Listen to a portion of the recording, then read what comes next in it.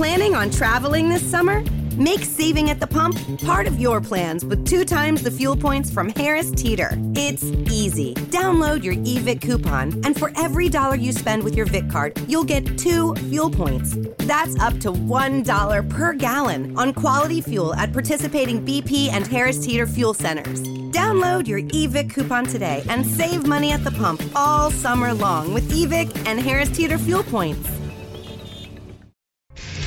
Hey, this is Carla from the Butcher Babies. This is George Corpse Runner Fisher from Cannibal Corpse. Hey, this is Rex from Kill Devil Hill. It's Wednesday 13. This is Dad from Devil Driving. This is Odorous from War. You're listening to Rabid Noise on Rabid Radio. Turn it up.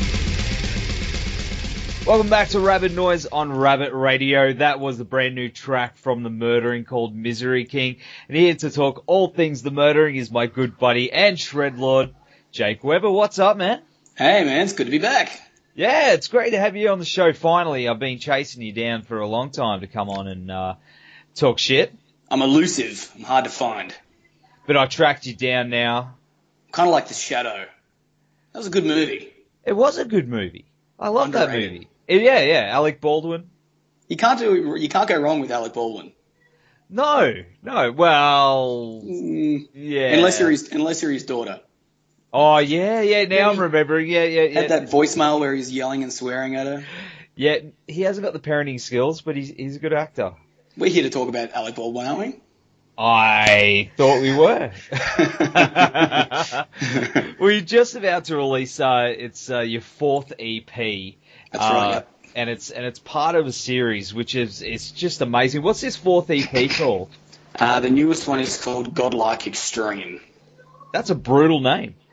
It's every title we've had so far for the last or the previous 3 EPs has been a lyric from one of the songs. So I guess that apart from the 4 pieces of the face that make up this final cover, I guess that kind of keeps the concept going as well. Not all the songs are connected. Some are.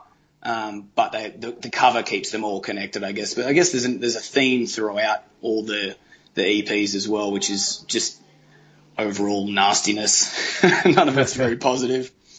But it's awesome, man. Like, I don't know any band that's really done that with the covers, especially. You know what I mean? And you've got Taste the Brain Matter, Pain Redefined, Life Ends, and the new one, right? They're also family-friendly, family-orientated. It's fun for everyone. And it's free. Absolutely. It's all on our Bandcamp, which I'm sure if you just Google The Murdering Bandcamp, it'll all be on there for free. I don't know how much longer we'll do that for because this newest recording was more expensive than the others. But look, it's not like any of us are going into debt or anything like that for it. We're finding easy alternative ways to put out high quality sounding music, and why shouldn't people get it for free? It's not costing us anything, not much anyway, so everyone should be able to enjoy it as easily as possible. Where was it recorded? Because it sounds awesome, man. The first 3 we recorded at a buddy's house in Dubbo. It's just a really nice guy. He's got like a big double garage. It's all soundproofed and stuff like that. And that was just all digitally done. It probably sounds like it from those first 3 EPs. And this newest one, though, we wanted to kind of kick things up a little bit. And a guy had opened up a new studio here in town as part of his cafe. He owns a really good cafe here in town, and he's opened it up on one side of that. It's called Dotted 8 Recording Studios, or something along those lines. Dotted 8 Studios, I think. And he put a heap of cash into it, good, researched it all. Everything's the way it should be, floating floorboards and crazy soundproofed roofing and all that kind of stuff. So it was the first time, at least with this band, that we'd done live drums, and we tracked it all at the same time as well. So instead of the drums being recorded, then me, bass and vocals after that, we Quinn, Albert, and I just locked in and tracked the tracks all at the same time, and it turned out fucking badass, man. We couldn't believe it. Even just at the end of the night after we'd recorded it before anything had even been done, you could just tell that it was going to be a level above the others.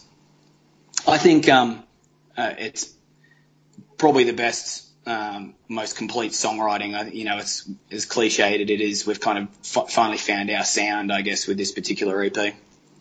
Man, I've heard it. I've had the preview, and it's amazing, man. I'm really dig it. When it came to, you know, getting in there and jamming the songs out to record them, was that difficult to begin with? It's weird for us because we don't always write in a room. Like some of the songs, like Misery King, for example, that you played before, that was written. Albie and I have got somehow we have this awesome magic that him and I will just like start warming up, and the second song, the first song, Misery King, was just started off as a jam basically. Albert and I have just when we warm up, you know, the first beat or whatever that he starts or riff that I come up with or whatever, we managed to just jam for like 4 or 5 minutes, and there's been more than one time where that'll be a song, you know, but that was how Misery King came about anyway. But as far as the other two songs, I do a lot of writing at home and use trusty old Guitar Pro, so I, you know, get in with my headphones and my guitar and kind of whittle them down to the perfect little ideas and then give that to the guys. So it's a bit of a mix of everything. It's since Quinn joined the band on the second EP on bass, that dude is just you know, a freak of nature. So it's really good to be playing with top musicians as well. That makes the jamming and the writing process that much easier. Definitely, man. Do you think the band has evolved since you got it together, you know, with you back in, was it 2013? 2012, I think. 2012. Was when Albert and I first started jamming then, and it was you know, I don't even know if we had a name. Him and I just wanted to start jamming. We hadn't been in a band or anything for a while, and songs started to come together, and that's when we had the idea of getting my brother Ben. And at that stage, we weren't planning on playing shows or anything like that. We were just going to get guys from different cities to come in and jam with us, and the song started to sound too good, so we had to. We had to play live. So how's it go live for you guys? Like, what can people really expect? We tend to play very, very fast, usually faster than the recordings. Like, say, you know, if we've got a 25-minute set, we've done it more than once in 18 minutes, and that's like that'll be like 7 or 8 full, 8 or 9 full songs. It's just lots of energy. We tend not to muck around in between songs. It's just super fast, super heavy. Because we've been waiting to see you guys come up here.